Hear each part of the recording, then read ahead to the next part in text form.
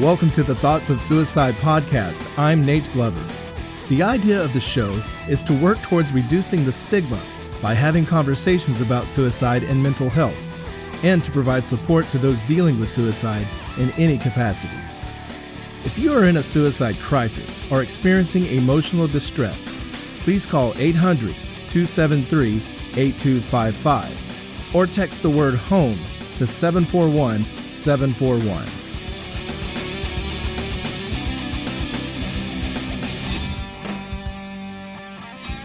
All right, welcome back. I'm glad you could join me for another conversation. Today's conversation is with Dee Dee Hairston. She has a blog titled Diva with Depression. And basically it's just an open book of her struggles, her day-to-day struggles with severe depression.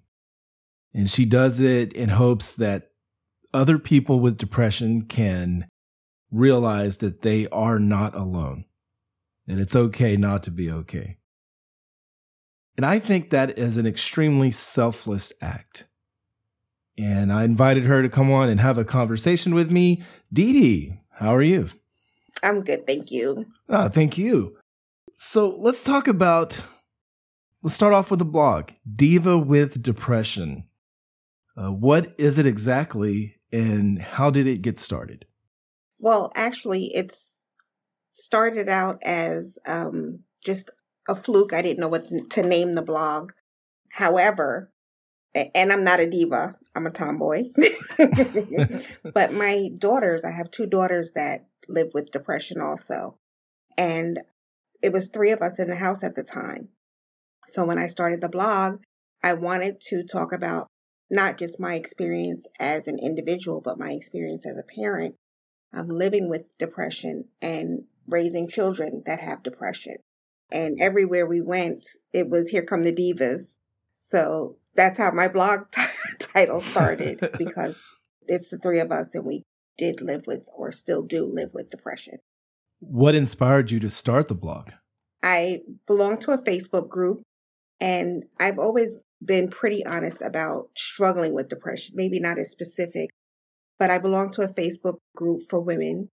And one day this topic came up and I shared a bit of my story. And then I started getting flooded in my messenger box with people saying, oh, I didn't know that those were symptoms of depression. I didn't know that I had it. Just wanting someone to listen, someone to sort of highlight, what it meant to live with a mental illness. And there was a blogger in the group also who's from the same area that I'm from. And she encouraged me to just start writing, since so many people in our community just weren't aware or were ashamed to talk about it. And so I started the first one. And once I got feedback, I just kept going with it. And what does depression look like for you? Depression for me is, most days it's pretty dark. It's different shades of dark, I will say.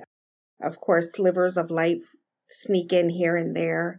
But for the most part, it's something that's really dark to deal with, between having the disease itself and the medication and the deficits and the limits. Some days it's not as dark as it can be, but it's usually pretty dark for me. How long have you been dealing with this? Has it been your whole life? It's been my whole life, pretty much. Since I was about 6 years old, 7 years old. It didn't have a name then. I was sort of quiet and didn't speak to people. When I got into probably around the third or fourth grade is when a psychologist started peeking inside to see why I wasn't talking. But it wasn't until I was around 16 years old that a doctor said, well, I think that, you have bouts of depression and anxiety. The severe breakdown did not come until 2005. So from 2005 until now, it's been pretty intense.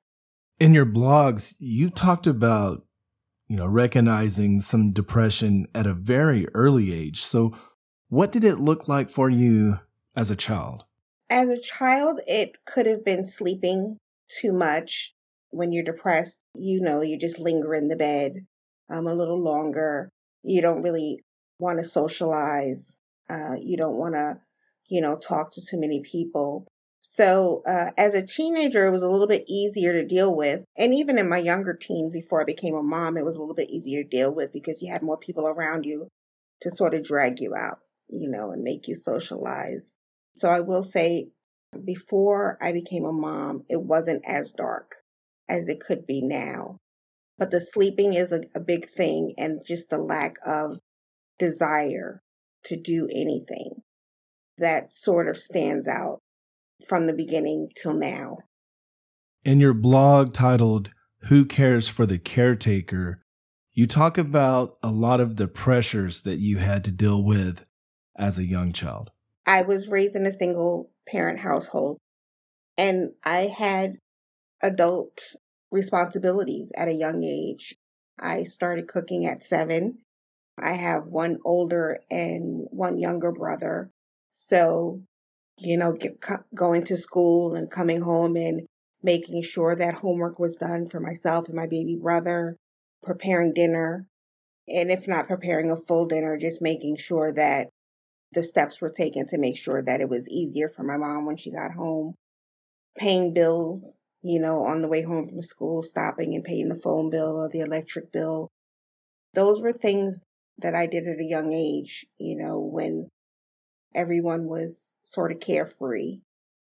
Before I played, I had to clean the house or go to the laundry. At the time, those are normal things. I didn't know, well, I did know that not everyone did the same things, but it was just normal. It wasn't until I started to get a little bit older that I realized that this was a problem. On the one hand, it's a good thing because it taught me responsibility. But on the other hand, my childhood was chipped away. So it was pretty intense for myself and my brothers at most times. Mostly myself and my older brother. It was tough.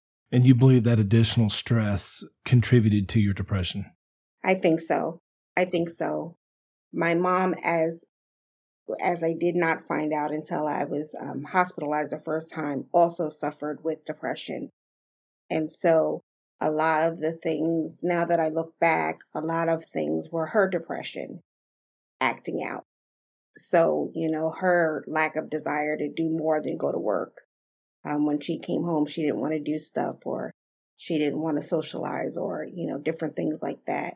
I now know those were signs of her illness as well.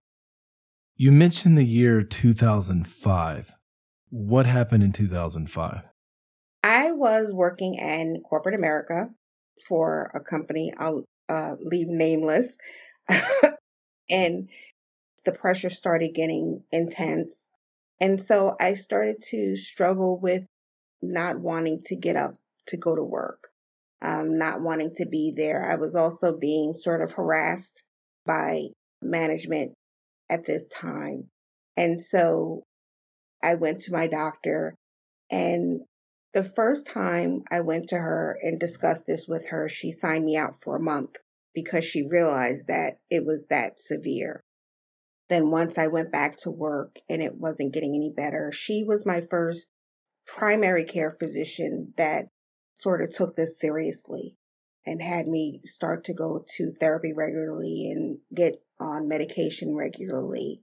Unfortunately, it didn't help, as far as maybe if I would have been able to stay home, it would have helped. But the constant pressure of work. And then also I had 2 children. So I was, being mom and PTA and soccer and, wife and all of those different things. I think they just started balling up together. I started getting lost going to work. I started to not care about my appearance. Driving was sort of erratic outside of doing what I needed to do for my girls and, the basics. I didn't have any desire to do anything else. So by the time 2006 came around, it all came to an head and I was hospitalized with a nervous breakdown. And during this time, did you have those thoughts that you just did not want to live anymore? I did. I did. And to be honest, I still do to this day. At that time, I never had a plan to exit life, but I always felt like maybe the world would be better without me. But mostly it was ending the pain. Taking these medications and living like this is painful. And that's, most of us would think about the fact that death is peaceful. It's escape from the pain. But being a mom, I sort of squashed those. So that's what kept me going. My kids. Yeah, I've thought about that a lot because you often hear someone say that they really feel like the world would be a better place without them. But really what they're doing is they're taking that pain that they have and they're just transferring it to their family and their children. Exactly. And would you say that your children is the number one reason why you keep going? I think so. I recently became, for the second time, an empty nester. So that was my identity. Being a mom has been my identity for 28 years. It's been what I do. And so while being a mom, I can sort of put the monster aside and participate in life. Now I'm faced with the challenge of I don't have to be a mom anymore.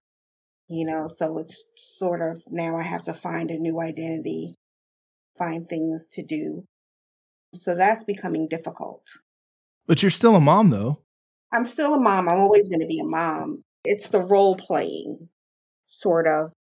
I don't have the day-to-day responsibilities of being a mom. So now I'm dealing with the monster and its cousin, so to speak, trying to find the desire to find different things to do. And so you're not only there for your children day to day, but you're alone in a house. I mean, that has to be depressing sometimes in itself. Yes. And, I was actually hospitalized in 2018 after I lost a loved one. And I never paid attention to the empty nest thing. You hear people say, oh, when my kids leave, I'm going to run around naked. I'm going to go and do what I want to do. And, all of those things. So I figured, well, that's just what people do. I never knew until the psychiatrist said to me, for someone that's already struggling with depression, having an empty nest is pretty intense and it's common. I had no idea. I thought everybody liked having an empty nest, up until that time. It's an adjustment. One of the things that I strive for is to lessen the stigma on conversations about suicide, depression, mental health. And part of the problem is there's a lot of misconceptions. So when it comes to depression, what are some things that people just get completely wrong that you would like to clear the air on? Everything. Well, pick a couple. One of the things is that you're sad. It's a bad hair day. The Mets lost. It's so much more than that. I always tell people that not only is it an illness, but I believe that it's genetic in some cases. So, it's a double whammy. The second thing is to think that depression or mental illness is just always laid out. You're always laid out and dark and sad. It's not. You put that mask on, and that's something that's sort of in my tagline also, the mask of depression, because I socialized, I did all those things while I was depressed. So it's not always. One of the analogies that I use is, do you watch the Peanuts? Mm-hmm. And, Pigpen has the dirt that follows him everywhere. Right. That's not depression. You don't have the dark cloud, the noticeable dark cloud following you, or that we're lazy, or that we're not trying. Those are some huge ones because it doesn't look like that. I think one of the myths for me is the idea that you can just choose happiness. I don't think that's a choice. You didn't choose to have depression, right? Oh, most definitely. People think it's a faucet, sort of, that you can turn it on and turn it off. And I get angry a lot of days when people say, oh, just go outside and get some sun, take a drive, or, you create your own life and you create your own outcome. Right, because I think if it was just as easy as going outside and getting some sun, nobody would have depression. Who would choose this? Right. Who would choose this? I wouldn't wish it on my worst enemy.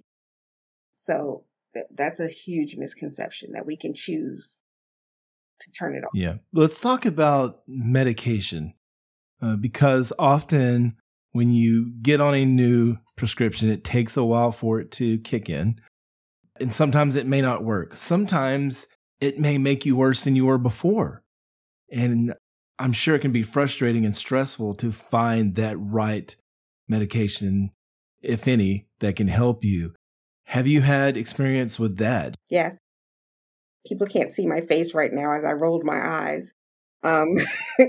One of the problems that I'm dealing with is I have severe treatment-resistant depression, which means that nothing works.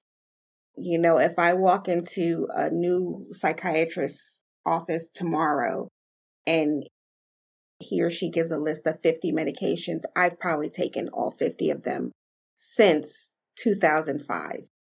And so there is no magic pill.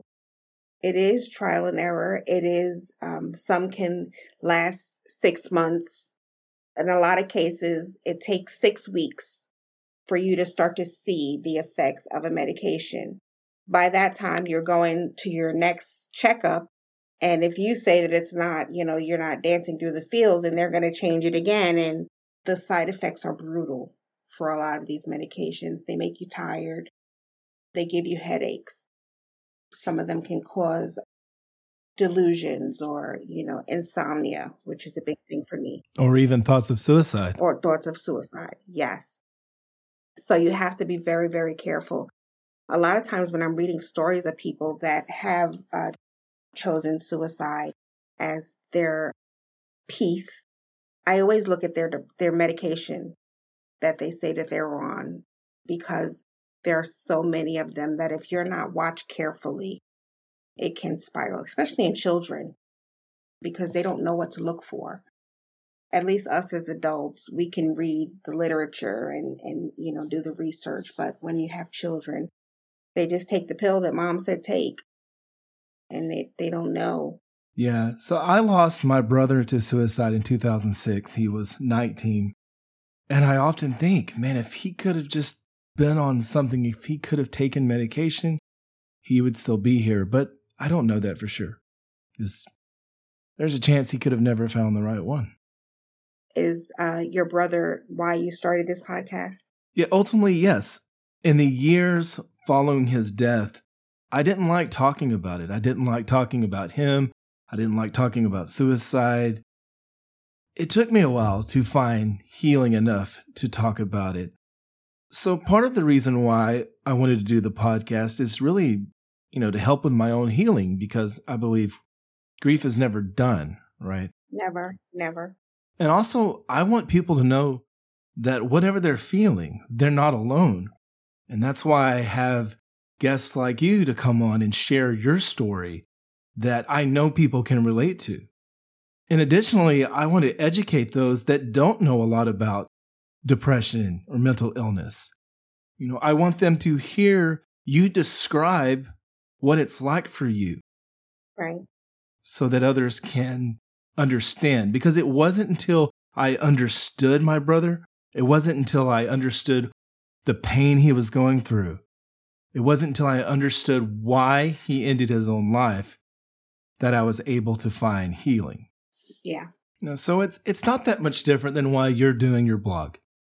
I want to share my story in hopes that somebody can relate and know that they're not alone. But I also just want the conversations to happen. Conversations around depression, suicide, and mental illness need to be had. I think a lot of people are ashamed that they are living with this illness sort of makes you feel like there's something wrong with you. You're missing something. And, we're all missing something. We're not all perfect. Nobody's perfect. I think that shame is a huge thing. That's what made me start talking about it. As a Black woman, I know that it's tough for Black and Brown communities. We don't talk about those things. We have the generational shame, generational curses. I mentioned my mom. It wasn't until 2006 when I was admitted to the hospital that I found out that my mom suffered with depression. My grandfather suffered with depression. My grandpa's sisters suffered with depression. I had no idea because nobody talked about it. And so I think, like you said, the more we talk about it, the more people realize that they're not by themselves. It should be as normal as going to the doctor for your heart or, diabetes or weight, which is another side effect of the medications. But it should be normal. Yeah, that's another issue that I struggle with because my mom, for years, I've tried to get her to see a professional, to get some treatment, maybe some medication. And sometimes she'll listen to me, but then the next day she's upset because she thinks that I'm saying there's something wrong with her. And I'm like, that's not the case. I'm like, Mom, I take medication. It's okay. There's nothing wrong with it. It's perfectly normal, just like any other, physical ailment you would have. So I really appreciate people like you who are very open about their own mental health struggles with no shame, because it is so important that people hear that they are not alone. My mom, it's frustrating the same way. I'm not taking any medication. And every single time she goes to the doctor tells her that you have depression. And she knows the signs, she knows the symptoms, she knows that this is what she's struggling with. But she's not going to talk about it. She's not going to take the medication. She's not going to go to a therapist. So that's why, with my daughters, I make sure that they know, go to therapy if that helps. Take that medication if it helps. Do whatever it takes to feel better. We have to talk about it. We have to. I don't think we're going to get any. I don't know how old your mom is. I won't say how old mine is, but she's over 70. And I don't think that we're going to get that generation to change any. So we just have to start taking the reins for our generation and the following generations. Yeah, let's talk about the following generations, because you've shared a lot about your children and the mental health struggles they've dealt with. Can you talk to me about some of the challenges you faced as a parent with children with mental health struggles? The challenge that I faced is like most of us. My oldest daughter, both of my daughters started showing symptoms in their teens. So, of course, like I said, if you're coming home and you're taking a nap, that's usual for a teenager. You don't pay attention if it lingers. The socialization. My oldest daughter, it was tough for me because I think initially I thought that it was just teenage angst or growth spurts, and it was so much more. So I was living with a mental illness. I was sort of upset with myself that I didn't catch it sooner. By the time she had her suicidal episode that I knew about, when we got to the hospital and the nurse talked to me and the doctor came and said, well, we can't send her home because this is her 8th time trying. And I remember just like falling back against the wall. Like, what do you mean 8? How did I miss 8? And this time she had to come to me to tell me that what she did. Had she not come to me, would I have even noticed? I thought she ate something bad and that's why she was sick. So the myth is that if you live with a mental illness, that you'll recognize the severity in another person. No. And I tell people, where you see one, you see the others. My daughters and I are extremely close. So that was tough for me. Man, I can't even imagine. And then shortly after that, it was your youngest daughter that had a similar situation. My baby was her first year in college. And of course, I'm talking to her every day. She was, she just said, "Oh, I'm overworked." You figure it's their first year in college. They're stressed out. They've never been in this environment before, or I can't get a job because, so I need money and, just different things like that. And, I got the call that she was in the emergency room. And when they called me from her dorm, I says, "Oh my goodness." When I talked to her yesterday, she sounded like she had a sore throat. So I'm just thinking that she had a bug or something. And so when I called her sister, there's 7 years between my kids. My oldest knew right away. So I guess that she had shared more with her sister than me, because they're very protective of me, I should add. So, but yeah, and the youngest was more severe than the oldest. I mean, she had a plan, she had a place, all of that. As a parent, you want to make sure that your kids never want for anything, never suffer for anything. And I know that's impossible because your grandparents teach you that suffering, makes you strong. I never would wish that amount of suffering on them. And so to this day, I'm very protective of them. Now I start to see their triggers. I know if someone gets quiet, check in a little bit more. Thank God that they're more open with me now. So they know that they can call and say, "I'm struggling." And we can all sort of talk through it together. I know that not everybody has that. So it's tough. It's very tough to watch your kids suffer with something that's not, like you can't put a Band-Aid on that. You can't drink a hot toddy. It's this silent monster. Not their fault. No, my daughter always tells me, "You couldn't just give me the size and the good looks. You had to give me this too." So it's tough, but thank goodness I'm not the closed-minded generation. I'm an advocate. Yeah, you touched on something that I was getting at earlier when I was talking about you're still a mom. Yeah, You still have a role in their lives. They still need you. yeah. And now with your blog, you're impacting other lives as well. But what about you? Are you finding that your blog is helping you just as much as it is helping others? Honestly, that's the thing that gets me going. That gets me up every day. I'm going to share with you that I had a miserable night, and I had therapy this morning. Then I was supposed to, attend a workshop at like 3:00. I just slept through it. And I set my phone because I knew I had to talk to you today. I set my phone, and that's what made me get up, put on a little lip gloss, get some coffee, because that's me. If I know that I have to do something for someone else, then that's just my personality. I neglect myself, but I take care of everybody else. So I would be lying if I said that I don't see that it helps other people. I know that it helps other people. The flip side is that it can be kind of hard to kickstart it some days. What kind of feedback do you get from your readers? Amazing. Amazing. It makes me cry a lot of days. Sometimes when if you catch me on the wrong day and I read something, and I shared a story last week about a young man that I met when I was inpatient in 2018. And he follows me on Instagram, and we check in with each other. And he just said, "You're such a light. I'm so proud of you."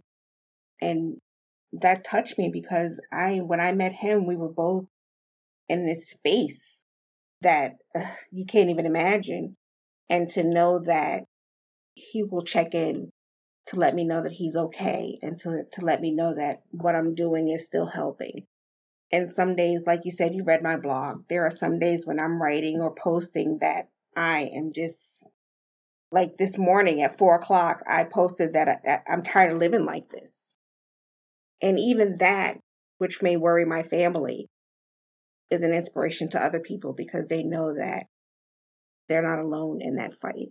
That's so true. And I'm so glad that there are people like you doing this, just putting their own personal issues out there in the hopes to help others. For those that want to check it out, the blog is divawithdepression.wordpress.com, but I will put a link to it in the show notes. And Dee Dee, you're also on Instagram? I have Facebook, I have Instagram, I have Twitter, and I just started TikTok. And they're all the same, DIVAWDEP. Okay, I will put those in the show notes as well. Okay. Anything else you'd like to share that we did not cover? Keep going, even if you do one thing a day, as long as it's meaningful to you and it gets you out of bed. Even if you have to stay in bed, just do one thing and keep going. And I say to you, thank you so much, because this is a sensitive subject. Yes. So keep talking. Yes, you as well. And thank you so much for joining me today. Thank you. It's been my pleasure.